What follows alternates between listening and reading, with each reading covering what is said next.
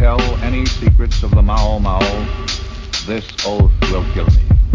If I am called in the night and refuse to come, this oath will kill me. If I see anyone steal white man's property, I must help him. I must hide what he gives me and say nothing, or this oath will kill me. The whole system in this country, the economic system, is such that jobs are scarce. Automation is limiting jobs. It's decreasing jobs. And as automation eliminates the job opportunities, legislation will not create job opportunities. All it will do is bring about friction and hostility between the two races. You see, there will be no progressive revival if black folks are not deeply involved in it. I will obey all orders of the Mau Mau, or this oath will kill me.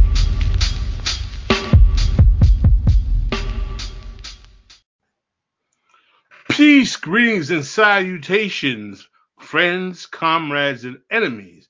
I am your host of the Mau Mau Hour, Pascal Robert, and today we have a great show. It's a bit of a deviation from our normal format because we are trying to come in with a bit of a feminine touch today. Are we living in a post-feminist reality? How is the culture industry shaping the way we see women in the world, and black women particularly? Here is an excerpt from the book we'll be discussing today by our guest.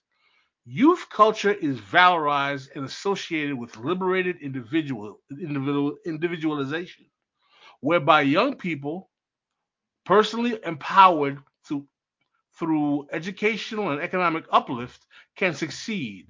This focus on individualization feeds a range of self-regulating practices, drawing attention away from social structure and group politics, and toward an atomized understanding of individual expression.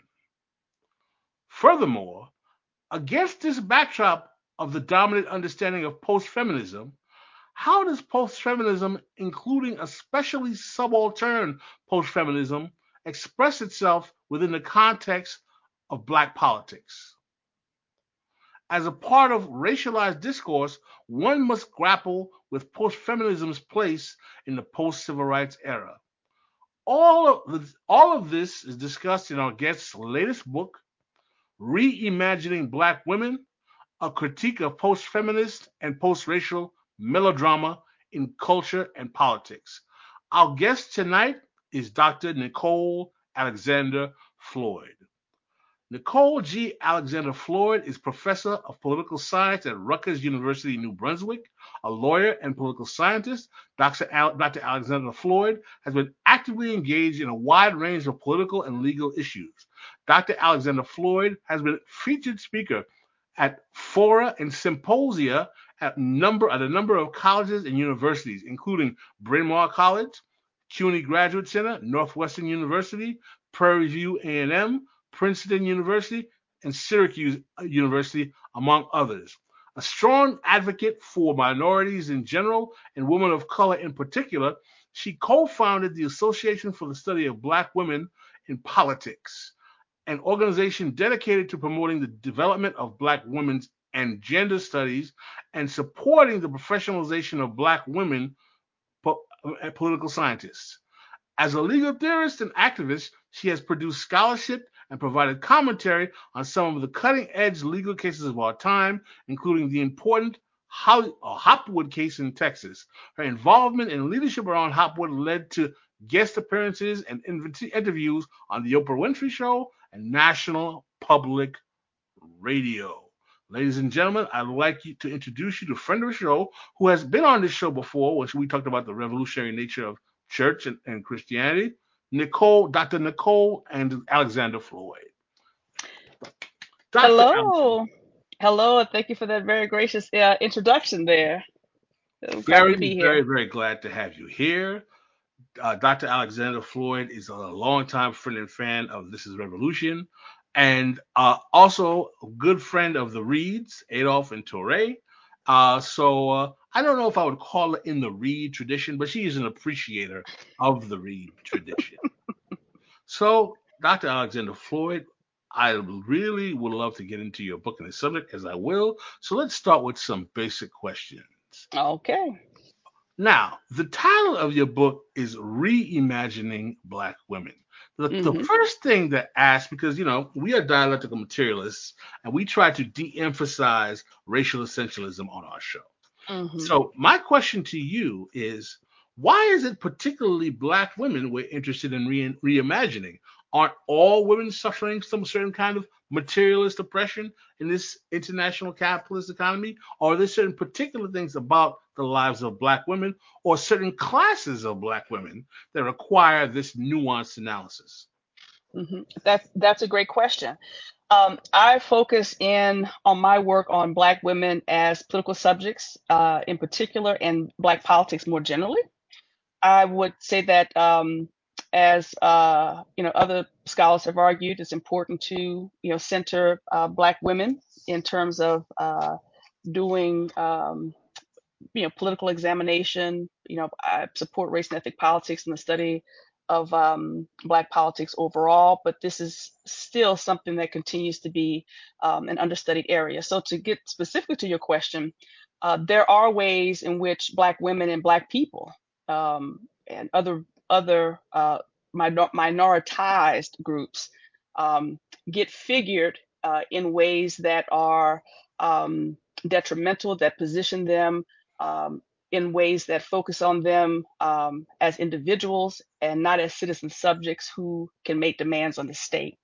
And so in this book, I really try to hone in on the ways in which Black women are really my focus, of course, is not to produce a essentialized notion of Black women. Elsewhere, I've actually been very critical of the idea of a quote unquote sister citizen or a Black woman, right, in terms of a particular political subject, but to think about Black women and their diversity, Black women in terms of how different public policies impact them, and certainly understanding the importance of racism and sexism and class to those experiences are ideal. But part of what I focus in on in my work is the ways in which the kind of binary constructions we have of Black women really distorts our understanding. So we need to reimagine them to the extent that we need to think outside of these binary ideas about Black women or Black people as being either victors or villains, either abject subjects or um, you know folks who are basically prototypes, super minorities, positioning themselves to basically be deserving of um, participating in society and being able to make demands on the public good. Well, what's interesting about that is that the way we frame our analysis of this revolution is that we generally, and I'm sure you're familiar with this kind of analysis. You know what dialectical materialism is, or the kind of Mm-hmm. nouveau Marxist analysis. Mm-hmm. Our position would be is that the harm from all of the realities that you talk about are a classed harm, even within the context of Black people. In that the Mm-hmm. people who suffer these harms disproportionately are poor and working class Black people, and Mm-hmm. oftentimes Black elite or upper middle class Black people use the illusions of the suffering of their poor and lesser brethren and sisters to negotiate positions in the power structure that basically Mm-hmm. gives them a role as a broker or positions Mm-hmm. them as a kind of tour guide of Black And middle suffering. middle manager. Middle manager, exactly. While they're going to the Uh-huh. vineyard, sipping julep or whatever else every summer, and they're Mm-hmm. living in their $500,000 to $1 million Mm-hmm. house, acting like oh, Black Lives Matter, when the chances of their sons or daughters getting shot by a cop are like something like 15 to 20 times lower than a Mm-hmm. poor Black person who Mm-hmm. might be a high school Mm-hmm. dropout. So Mm-hmm. within the context of your analysis of addressing the reimagining of Black women. Mm-hmm. And I can if you made the analysis about poor and working class Black women, I'd be right Mm-hmm. on your page.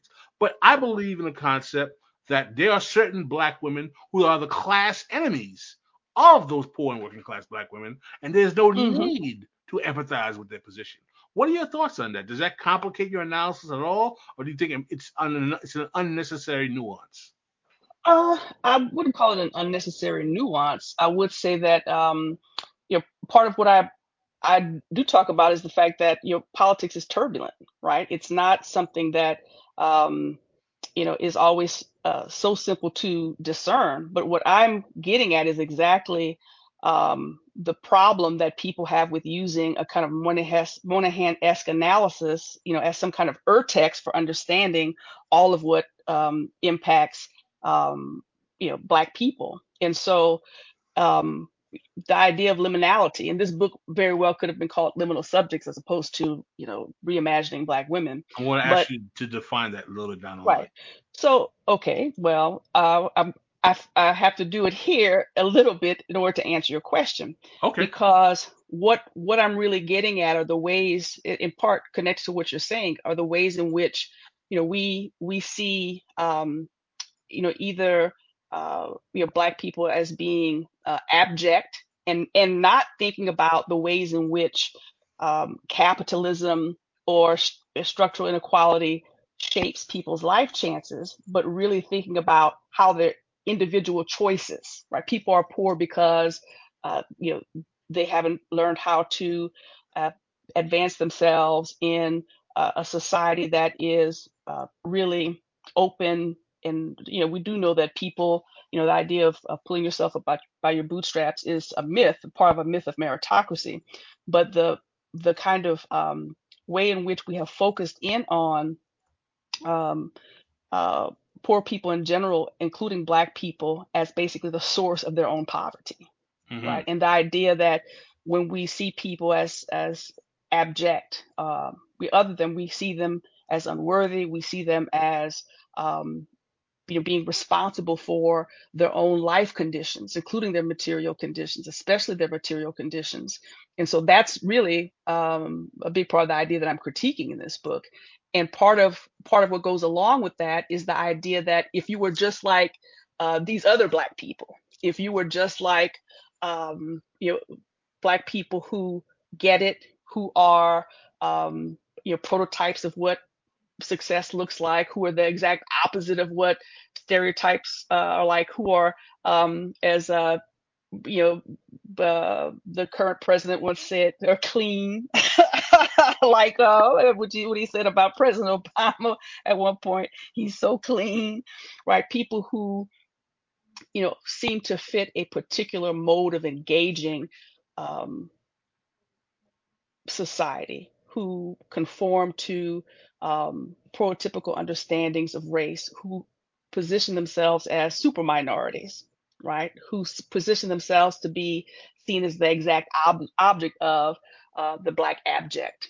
Um, so that's part of what it is that I find problematic, actually. And so when we step in, when we understand the way in which those unhelpful binary oppositions really operate. And there are people who do support them. And President Obama is one of the people in my book that, of course, I focus in on. Um, that becomes an issue. I don't think that we can look at we can think about the subject position of anyone and understand or think, okay, this person is a Black person, quote unquote, and then we know everything there is to know about them. That, yeah, absolutely not. Ideology is real, and there are people who are very much into reformist agendas that are not interested in um, undermining capitalism, who don't support strikes, who don't support um, health care for all, who absolutely do not support expansion of our social safety net. They just want to have take their place within an already existing position. So it is critical that we understand the impact of ideology. And one of the things that your remark reminded me of was especially the one of the legacies, not only of the Black Power movement of the mid 20th century, but in a particular way, the assumption that to be authentically Black means to be poor or working class, right? and other scholars like Juanima Lubiano have pointed out the problems of that, right? The way in which people want to kind of draw attention away from, um, their otherwise privileged positioning in terms of class. That's a very real. I absolutely agree with the idea that um, at times race is deployed as a way to flatten our understanding of serious class differences, and also um, to really avoid talking about any of the complexity that we can get into in terms of thinking about Black communities. Well, the thing is, though, from our perspective at This Is Revolution, the goal of focusing on the conditions of the poor and working class Black people is not because we define them as authentically Black. We don't believe in Black Mm-hmm. authenticity on this show. We think that in and of itself is an essentialized Mm-hmm. notion. The purpose of our focus on the poor and working class Black people is because they are disproportionately reduced to the reserve army of labor, because that's just a necessary function of capitalism, is to disproportionately keep Black Mm-hmm. people of that class. And since our job is to not only criticize or critique capitalism, but to nullify it and bring back a more equitable economic solution, Mm-hmm. one of the reasons why Jason and I concentrate on the material condition of poor and working class Black people is not because we have a fetish obsession with Black folk as Black folk, because we realize that in order to neutralize the evils of capitalism, these people are used, particularly because of the Mm-hmm. way they look, and it's easier Mm-hmm. to reduce them to surplus labor, that process must be neutralized with a class Mm-hmm. politics. Because as we know, there are many Black people who are more elite or pedigreed, professional managerial class, if you Mm-hmm. will, Mm-hmm. who wouldn't give a damn, Mm-hmm. because they believe that as long as capitalism lets them Mm-hmm. succeed, Mm-hmm. and everything will be fine. And what they don't realize is that what that means, Mm-hmm. the ideal notion for a Black capitalist, is that 14% of the ruling class will be Black, Mm-hmm. 14% of the middle class will be Black, and 14% of the poor will be Black. Sounds equitable, but this is the problem. The ruling Mm-hmm. class, let's say the ruling class is always going to be the tiniest number of people. So let's say it's 10 people. So that means you have 1.4 person that is Black, that is in the ruling Mm-hmm. class. Let's say the middle class is 1,000 people. So what does that mean? That you have 114 Black people of 1,000 that are middle Mm-hmm. class. Now we know that the poor are always going to be much more. So let's Mm-hmm. say the poor are 100,000 people. What that means is that you're still going to have what, 10,000, 14,000 Black people who are poor. Mm-hmm. So in a capitalist paradigm, even if we have equity and it's black, Mm-hmm. and we destroy racism, all it does is still put the majority of Black people in poverty. Mm-hmm. Well, we're not just in disagreement fundamentally, right? In terms of this, you know, there are uh, there's a critical issue in terms of what is happening materially, and what my book gets at are the ways in which narratives and themes and frameworks and even fantasies basically work to undermine social action and social justice directed at dealing with um, material questions. And so when you have someone like a Barack Obama, we understand his rise and his popularity in part because he is a way in which we can have a decoy, if you will, right? To borrow from Zila Eisenstein, she talked about sexual decoys. But I call him Wall Street's mhm. Manchurian candidate, actually. But yeah,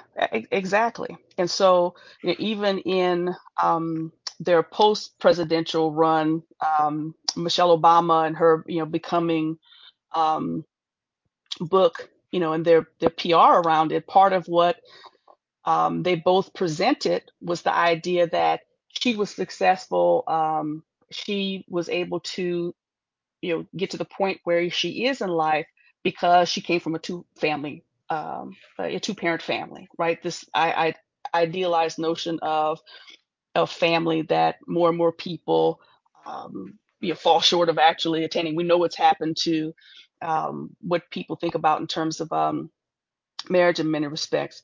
But, in their conversations, Barack Obama has talked about, well, this is, he came from a broken home, and this was the way that he talks about it really, again, underscores the gender component. Now, the piece that connects with the material question is that those kinds of arguments, as we know, have been rehashed, redeveloped, redeployed to actually take our attention. And this is what I talk about in the book, the way that it takes our attention off of those larger questions, right? And centers it into the issue of the self. And that's so basically, these ideas about post-feminism and post-racial politics, they're used to basically take our eyes off of those larger questions around structural change and place it on the idea of the self. If you have a problem, you don't need to be involved in political action and organizing about it. You need to buy something. You need to consume some products. You need to be in a heterosexual marital union. You need to be a good Democrat, vote and support everybody that you see in office. And I'm not against. I mean, obviously, to support a variety of people, progressive people, ideally, but part of what people can get hung up on, and this is connected to the idea of the ideas that I talk about in my book, are a very superficial form of liberal politics and representation, where we just want to see more people of color in office or more women in office, and we're not thinking about who are these people, what's the agenda that they're pushing, whose interests are they serving, what are the exact public policies that they want to present, where are they? Right, so we can't make those kinds of easy assumptions. I start off one of my chapters talking about conversations about Bonnie Watson Coleman, right? When she was first running for Congress, people were saying, oh, it'll be the first time that we have a Black woman representing New Jersey. Well, we also had a conservative, who was Mia Love, going to be the first person representing Black women representing Utah. But what does that mean? You can't, have a very superficial understanding of what representation means descriptively, and not understand what substantive representation looks like. And so I think that what I'm arguing in the book is actually consonant with what you're describing. Excellent, and I've seen that in the way you particularly integrate class in your analysis. Mm-hmm. A more kind of pedestrian question that I should have asked first, but I think it's very important. What motivated you to write this book? What motivated me to write this book? Well, I was looking for a second book project, and I had a range of things that I wanted to talk about, and I was very upset by, and I talk about this in the intro, right? The way I thought some things were really undermining my work in the classroom.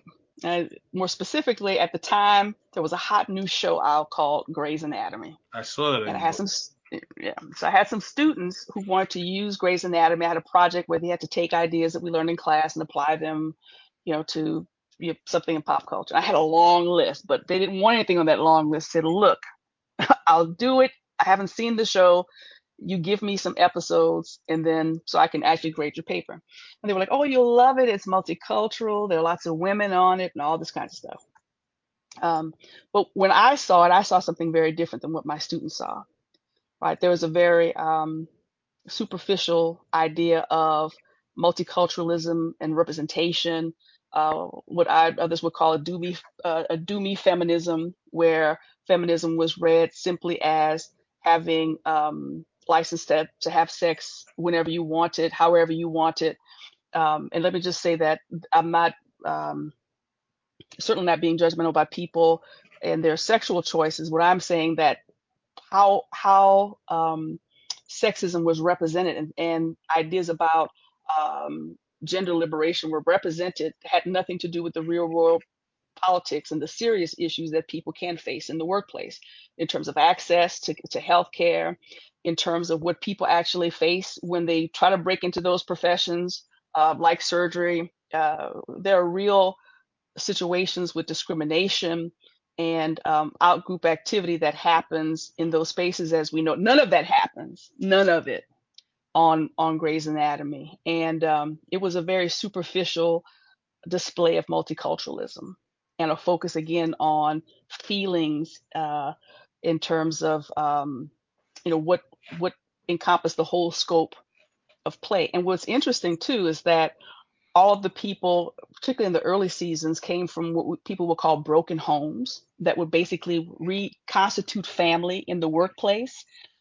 And so again, all of those. Somebody said yes. I don't know that got dang Moynihan. Yes, even the subtext, right, of that show really played out within the context of that. And I so I always was find angry. I I, was mad. I was mad about that. And then I also watched Crash, and what else rounded it out? And then the Obama campaign. There was another movie too that just, I'm like, you know what? I always said, don't get mad, get published. And so I had in mind to write one article just to kind of get this out my system. And then a book happened. that's an amazing story, quite honestly.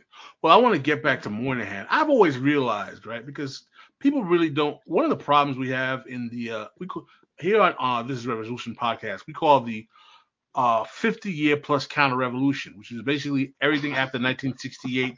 The theory is of the 50-year plus counter revolution is that all of American politics after 68 is a counter revolution against the achievements of the civil rights, this Cold War civil rights coalition. If you understand Mm-hmm. what I mean, right? And I don't think Mm-hmm. it's difficult for you as a political scientist and lawyer to understand at all the nature of that. You probably forgot more about that than I have. But the point I'm trying to convey to you is that when you read the actual statistics of Black life in Jim Mm-hmm. Crow, one of the most ridiculous canards of these how should I pronounce this? Nig cells that we have on the internet, these men's rights, these kind of black men who are trying to blame everything on black women. Oh, they have they got babies out of wedlock. All of this like Moynihan is Mm-hmm. it's the Mm-hmm. welfare that destroyed the black family. And when the black Mm-hmm. family and I always tell these morons, I said, in 1959, when we had a much lower rate of single black mothers in the black community that we had now, I think in 1959 it was actually less than 25%. The percentage of black people in America that lived below the poverty line was over 55%. Mm-hmm. Today, when we have this epidemic of single parent mamas, the percentage of black people below the poverty line is less than 20%. So where is the materialist analysis? Oh, it's the sick baby mamas that's causing the poverty. What are you talking about? It was better in my Thomas Sowell voice. It was better before integration, because that dumb bastard is considered a hero to these morons. And they're like, how much do you think the Hoover Institute pays that moron to say these things, which are nonsensical? And You know? and I would actually, well, to be sure, and I would actually encourage people to actually read the Moynihan report if they have not, because in it, Daniel Patrick Moynihan says very directly, now that, of course, he uses the word Negroes, right? Now that Black people have gotten legal equality, right? They're going to basically want substantive equality or economic equality. And so he specifically has in mind, right, the next step in his view in terms of what people would be pushing for. And so he actually literally presents an alternative to thinking about that. Well, but poverty, it's not about anything having to do with how the economy is actually structured. It has to do with the microstructure of the family, and so No, it's a direct attack. right. He does it very directly. Well, it's a consequence of the fact that he's a cultural pluralist, which is a very right wing Hmm. concept, which comes out of the University of Chicago School of Analyzing Americans based on their different cultures. Oh, the Italians, well, like so the imbecile said, well, the Italians could do it and the Jews could do it. How come, well, the Italians didn't have 65% of their labor picking cotton until Hmm. 1965. Hmm. Hmm. And it's also about his own kind of Hell's Kitchen background, I think. The But fact that he's a GI Bill beneficiary, the government is what made his life possible. he went down believing that he was just prescient, although even at the end of his life, he thought that some of the criticism that people, had about the so-called black underclass was off. But I would say that, part of what has uh, happened, and part of how we can understand how so many people were taken aback by uh, something like a Trump, and the kind of support that he has, is because people drank the Kool-Aid of post-feminism and post-racial politics, that somehow we were that there weren't any kinds of issues that we needed to address in terms of racism, sexism, and definitely not in terms of questions of class, and that the sky was the limit, and look at all the diversity that we have. And so post-feminism and post-racial narratives are basically fantasies, right? But they circulate at the same time and compete for attention among a lot of different ways of understanding and seeing the world. But it has been really the kind of something that has proliferated and has dominated our understanding, and our thinking about things. And so it's manifested at times as been there, done that kind of sentiment. That anything that's a problem is something that basically has occurred in the past. It's also, as you pointed out, uh, a kind of a revival, a new traditionalism, where people are pushing for a world that they've never ever had, right? Or thinking about these kind of patriarchal ideas about uh, achievement, about gaining access to marriage, or having additional out of the wounded masculinity, trying to have as many women in their lives as possible, or doing or saying things that denigrate women in general.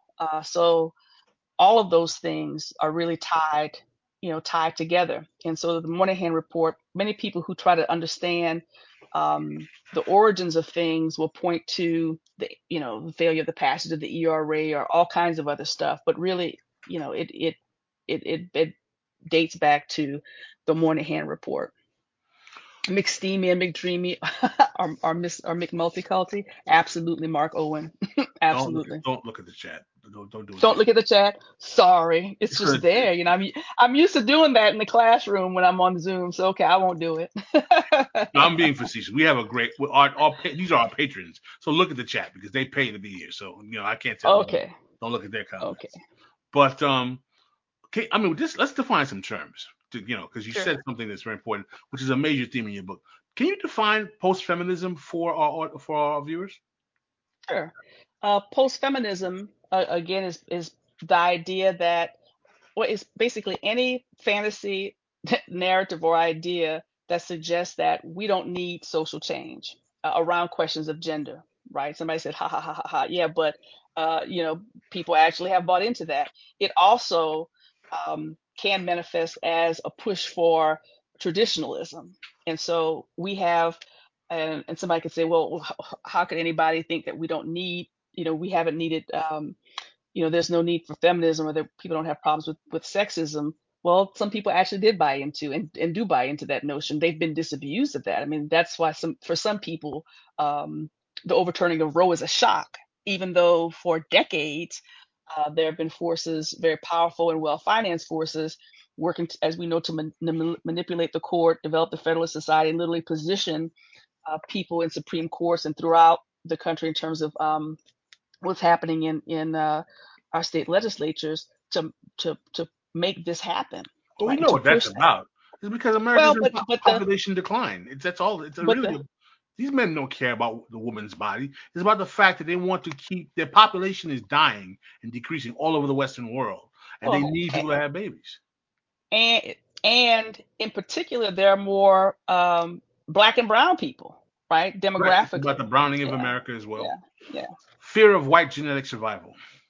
hmm hmm So that so in a nutshell, that's what post-feminism is. It's a tricky term because it's what's developed in the literature. Because like how are we post anything? How are we post-feminism? It's basically, if you think of it as a wish of being post-feminist, or a wish of being beyond racism, then this would be kind of more accurate, or wish, and really those questions, the narratives really, all of it deflects from an attention to dealing with Well, class let questions. me respond to that. Let me tell you what the because I know you don't do the YouTube commentators who are talking about gender issues, particularly the black. Mm-hmm. Because if you didn't know, Mm-hmm. there's a massive intra-racial gender war on social media Mm-hmm. between Ah, black men and black women. We may talk yes. about that. I don't want to depress you, Uh-huh. but but I'm I'm I'm not unaware. I mean, I don't spend hours watching it, in my spare time, but I'm familiar with the general outlines of this. Of course, this has just moved over into another medium, right? In my first book, I talked about, the Hares, Nathan and Julia Hare, and Jawanza Kunjufu, and all of that crowd. This is basically, another iteration of this for a new generation and in a new context. right. But what are the things that stand out in your mind about it? Basically, there has been no explanation to particularly America about what has caused the fracture of black life in America. And people don't Mm-hmm. realize it's a very simple conundrum in that the period of time in which black people finally got some level of rights, i.e., the 60s, is on the precipice of bringing forth neoliberalism. So black people, everyone else is getting the 50s, they're getting the New Deal, they're getting everything. And what happens is that in the 60s, black people start feeling deindustrialization because people don't realize there Mm-hmm. was a second wave of a great migration that started in Mm-hmm. the actually 50s and even going into the 60s. And the deindustrialization, lack of jobs in the inner cities, is what leads to a lot of those urban rebellions at some point. And the consequence of those jobs disappearing is an increase in crime and an increase in incarceration. Mass incarceration even started before Nixon. And it was based on the fact that Mm-hmm. a lack Mm-hmm. of economic opportunity started to cause increased rates of incarceration for black males because the state was not interested in investing other social solutions for their poverty because they needed an increased reserve army of labor to place the surplus labor because we were moving into the Milton Friedman-esque neoliberal era with the advent of Mm-hmm. Nixon because we had the Nixon shock, we had 68, all these other phenomena, right? Mm-hmm. So Mm-hmm. this is what actually starts causing the actual breakup of the black family is because deindustrialization robs inner city black men of decent union jobs because there's a period of time, particularly Mm-hmm. in areas for like a 5 to 10 year period, a lot of black men have good union jobs in cities like Mm-hmm. Detroit in the Midwest. But deindustrialization would Mm-hmm. take them out and Mm-hmm. moving those Mm-hmm. jobs to the suburbs in the Mm-hmm. proximity to those cities. And as a result, lost wages means, the man Mm-hmm. skip out, not get married, not pay child support, and it leads to an increase of single mothers, and that metastasizes and gets worse and worse after the 70s come in Mm-hmm. with the Mm-hmm. introduction of Mm-hmm. heroin and so on and so forth. Mm-hmm. So Mm-hmm. this fracture of the black family is like, oh, it's the welfare. It was the welfare. Because guess Mm-hmm. what? It started happening before the Great Society. All right? But it's a very seductive idea, because when you have social norms that are based on what Moynihan called a patriarchal society, but also when you hit a kind of cultural context where people are operating and pushing ideas about wounded masculinity, right? That you're I think absolutely right in terms of the material transitions of the society from you know um, you know different types of factory production to service economies, and what's happening now even more in terms of information, the information age, and the way that it's advanced. At the same time, how that gets interpreted, somebody said that gender war is a proxy for class war. To a certain extent that's true. I like to think of it in terms of how um, ideology gets deployed in terms of understanding the root causes of things, and how those narratives function, not only in terms of formal politics in terms of elections, but also how it happens in popular culture. Those different domains co-constitute each other. They're connected. in a very intimate way. Well, let me continue with to advance my position. Yeah, and the welfare argument implies that people are lazy and irresponsible children, right? And that's part of what when I talk about liminal subjects, and how that's a problem. It's because people again understand Black people as being betwixt and between kind of these polarities of either being abject, unworthy, um, immoral, or respectable, upstanding, prototypical super minorities, um, and that's that's also a kind of framing that takes our eyes off of where they should be analytically, and so that's why for me that's part of ground zero. That's part of ground zero. Well, another phenomenon I think is important that continues is how do we get from the period of the 60s to today, where we have what Hmm. I believe is a crisis of masculinity. What happens is that Hmm. with the advent of second wave feminism, we see that as also as a result of the consequence of a lot of these industrial jobs being lost, women don't go to work because like, oh, I can get a job now. I don't need a man. They're going to work because the husband's income is not enough to pay the bills because the industrial jobs are leaving. So women are working now that their ability to have material resources causes tensions in not only black households but white households. You start to see an increase in divorce, and as a result, because young men are not having contact with fathers, and they believe that somehow which and there might be a correlation. I don't deny that the lack of presence of a father, because a young man gets 13, 14 years old, he might start to try to challenge his mom. So it doesn't have to be a dad. It could be a grandfather. It could be an uncle. But I do believe that young men need to have some masculine presence, and it doesn't have to be abusive, just to somehow kind of calm them down in their progressing years. But when deindustrialization makes that impossible, it starts to cause generations of men who kind of are alienated from senses of masculinity. And when we have increases of crime, let's not forget popular music, i.e., hip hop, that starts to create very perverted notions of Hmm. masculinity that make a metaphor for crime and authenticity. And going also in the disco era, we have the sexual revolution, and we have all of these pop cultural industry created manifestations that don't have people, studying Fanon like they were during Black Power. Not that we should Hmm. romanticize that era, and end up saying, I'm either going to dance or shoot up some heroin or listen to some hip hop or get paid. So there's no actual analysis or actually retrospective understanding of Hmm. what's causing the materiality to Hmm. give people the time to do that. And the reason that is that there's no really good jobs for working class people because they're slowly eviscerating. And this quote unquote crisis of masculinity, it isn't a crisis of masculinity. It's because these fools don't realize the ideal patriarchal man that we had in America, that only existed during the New Deal period. It was the government Hmm. that was Hmm. bankrolling that, Ozzie and Harriet crap. Why do you think all these Father Those Best TV shows are in the 50s? Because they were living up to the orchestra of the New Deal. Go study Yep. American 19th century and early 20th history and talk about women are not working. Women Hmm. were working their asses off because it was a Well, hard I'm life. So yeah, what you do to understand.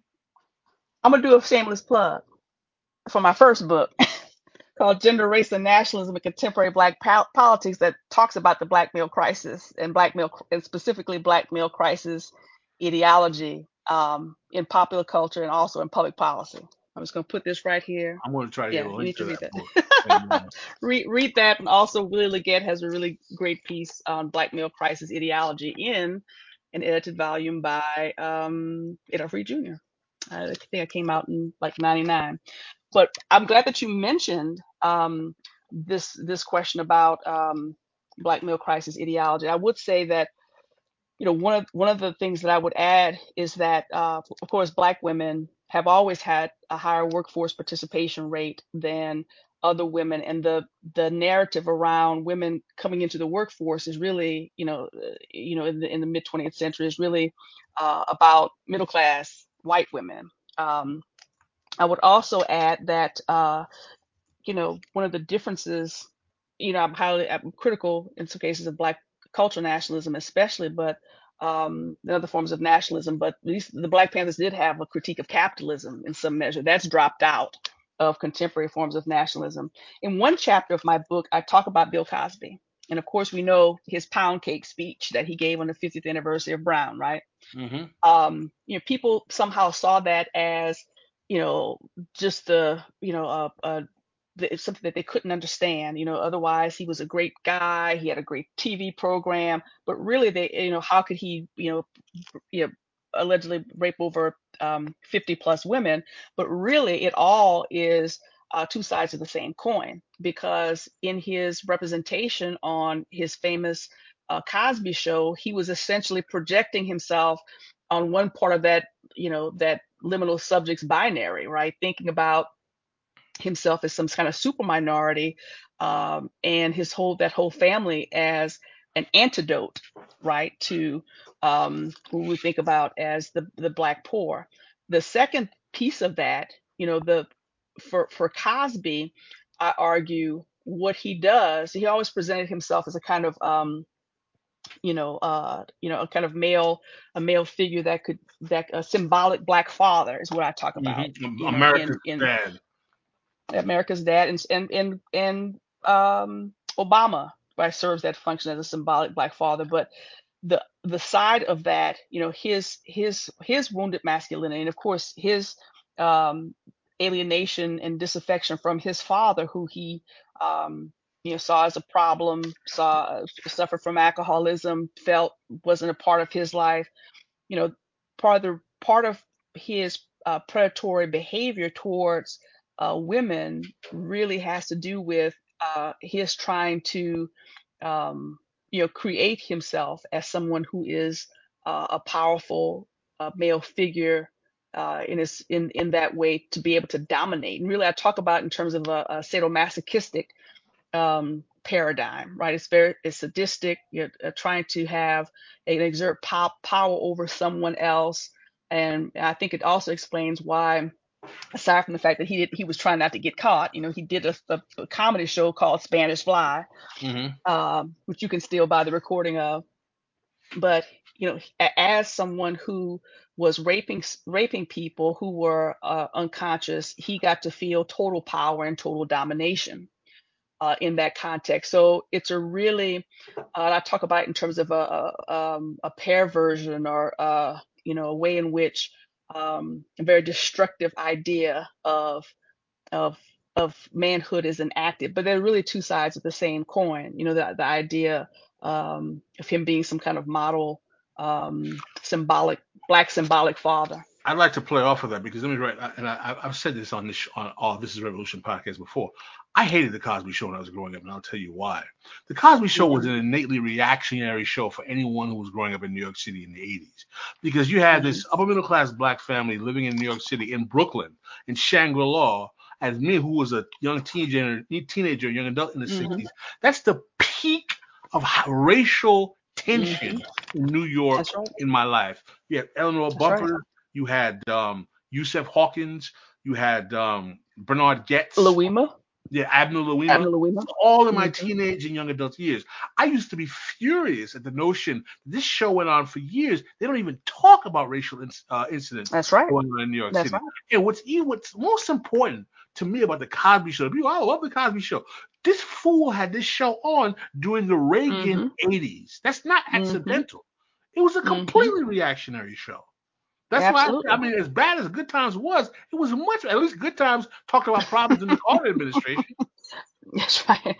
But that is what post politics does, right? It operates on an assumption that it's absolutely reactionary at its core. It operates on this pie in the sky idea that we don't have problems that need to be fixed. You're the issue, and if you could just work hard, if you can just play by the rules, if you can just have the right family, if you can go to the right schools, if you can do X, Y, and Z, because we all know we have an equal playing field now, then you can be like this Cosby Show representation. So it in some ways it's a quintessential post politics and post racial show. And people think, well, but it has Black people, but it's not just the idea. It's the idea that uh, racism doesn't matter, inequality, class inequality doesn't matter. You can live the American dream. You just have to play. You just have to play by the book, No, it's and totally in line with where the black elite, that's a the black problem. middle class in America was in the 80s.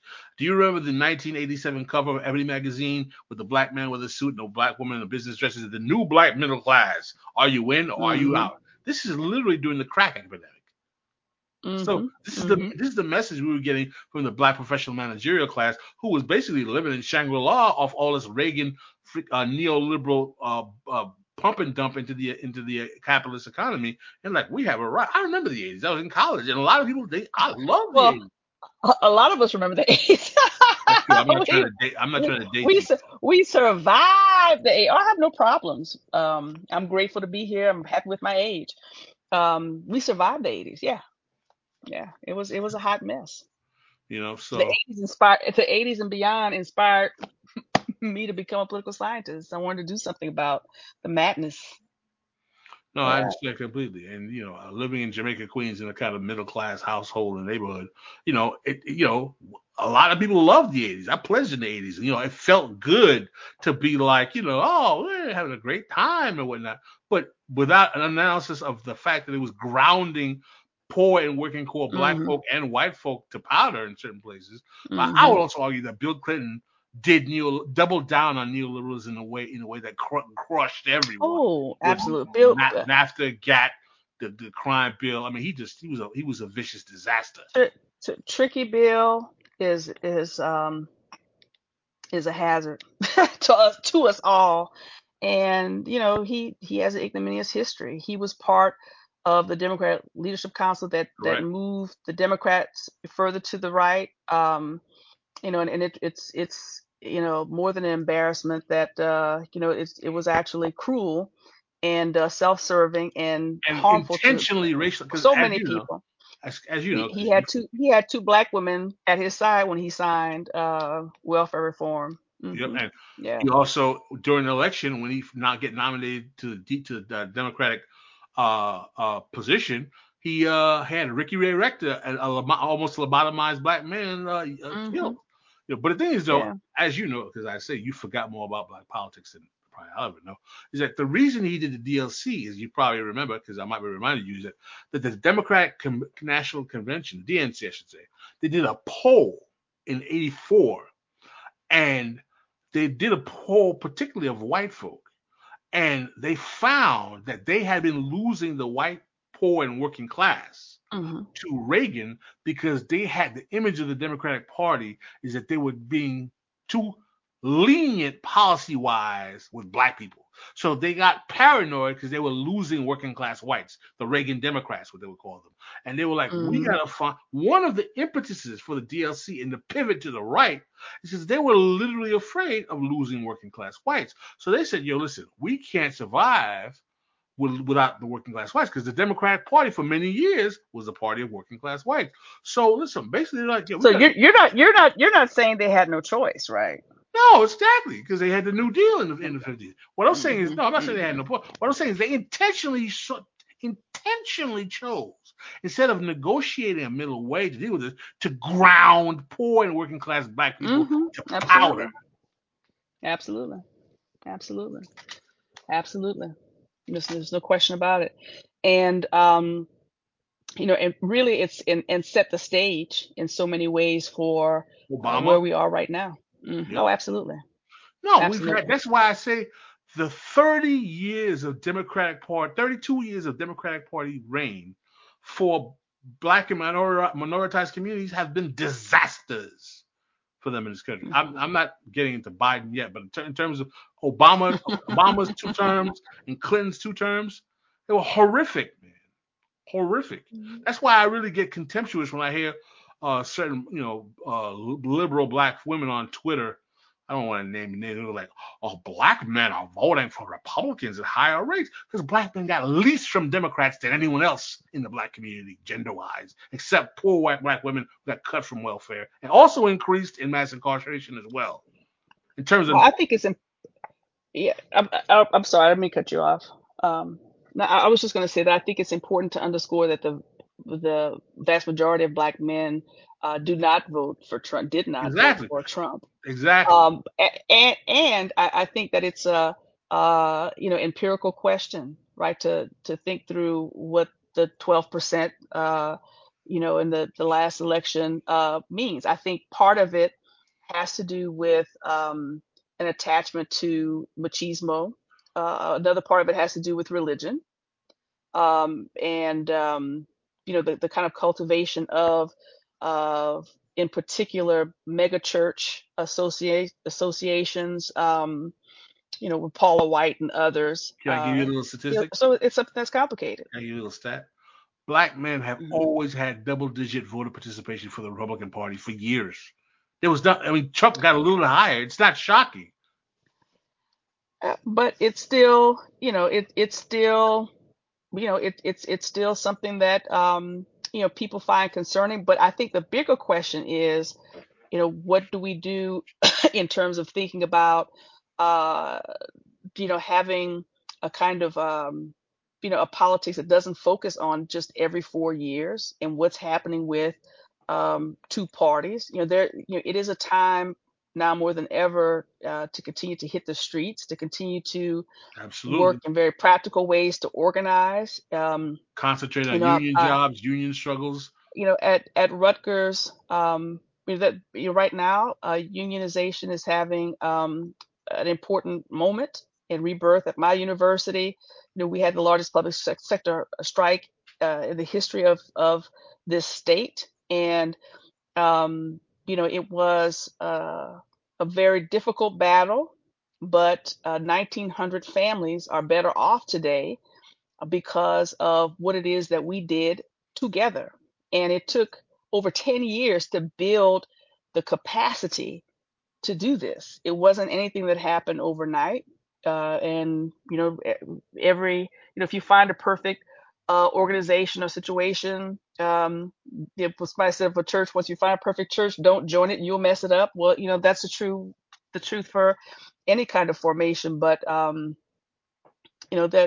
there is capacity that we have that we can use to build together. And I will say that part of how I do think it's important. One of the reasons that it's important to continue to talk about racism and sexism is because when we have organizational formations, those things are part of the dynamics that come into play when we relate with one another, and when we organize and when we develop plans of action.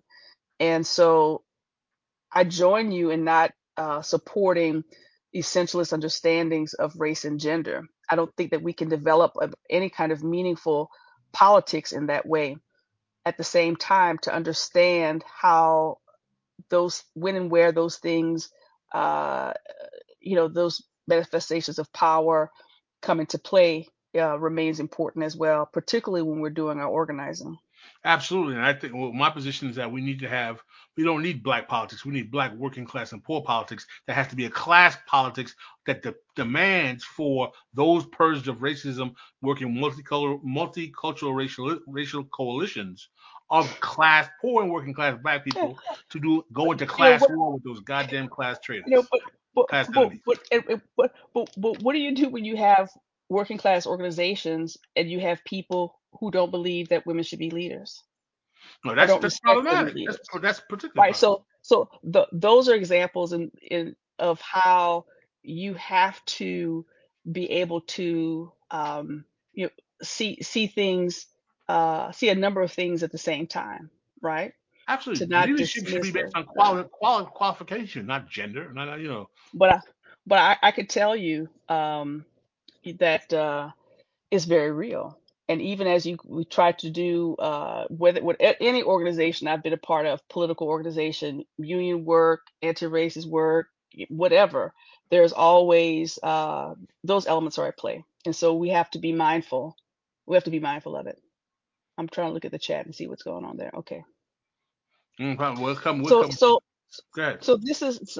this is what my hope for this project was to be able to provide a different lens for us to understand what's happening on the current political scene, to really trace the ways in which neoliberal politics have developed in ways that have taken our eyes off of um, structural inequality and placed it on very individualist understandings of the self, and on the family, and to think about how those fantasies have played an important role, not only in terms of formal politics, but also in terms of what it is that we receive and ingest, in terms of culture, particularly in terms of television, in terms of movies, all of those kinds of things. So, and to bring into a legal frame as well, right? So some of my chapters deal with,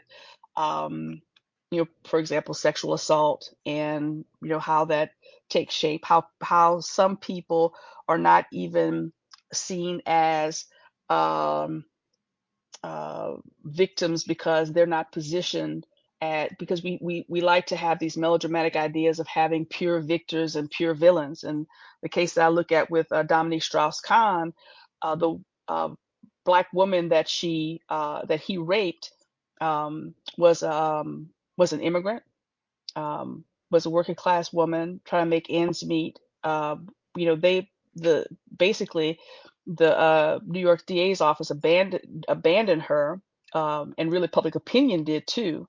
Um, you know, at different points, the media was really positioning, and you have to look at the details, that I have in terms of the work. But essentially, I try to highlight the fact that there are some people's pain that we don't want to pay attention to. There are some kinds of things that we don't want to address and that we overlook and we don't see as being relevant in terms of our politics and in terms of our legal, our legal sensibilities. And so that's something that needs to be paid attention to. And it's part of what this moment is about, right? We look for um, the question is really not, is somebody a pure kind of victim? That's why when in Black Lives Matter, the cases, people often want to look to, folks, were they selling something? Were they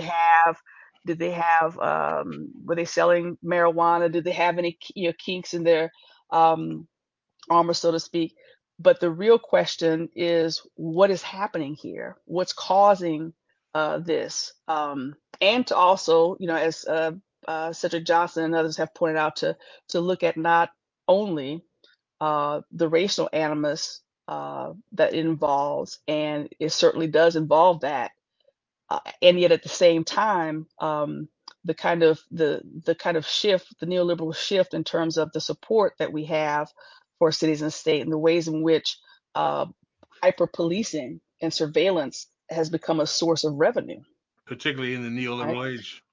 Right. So we can't, that so I think that part of what I wanted this work to do was to contribute to those other voices that are trying to underscore the ways in which neoliberalism has really infected and impacted how we see the world, the stories that we tell or don't tell, and how we take our focus, off of thinking about the self, rehabilitating the self, and that really kind of superficial understanding of life, and understanding things in terms of how they manifest on macro levels of scale, how it's rooted in public policy, how it's rooted in economic relations that we have Political one with economy. another.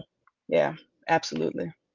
Well, Dr. Floyd, we are at the end of our hour. We're over an hour, actually. That went I so can't fast. believe it. That's a sign that was a good show. Please tell us you'll be willing to come back and talk about some of your other subjects or other books. Absolutely. And the Absolutely. It's second been time, it's been a pleasure to be here. please check out Dr. Nikol Alexander-Floyd's first appearance on This Is Revolution podcast. You can search on YouTube for what is the revolutionary potential of the Christian church. Was it Christian church or black church? I think it was Christian church. But or Can't Christianity. I think it was remember. Christianity. But Hmm. thank you so much for joining us. And we are out. Okay.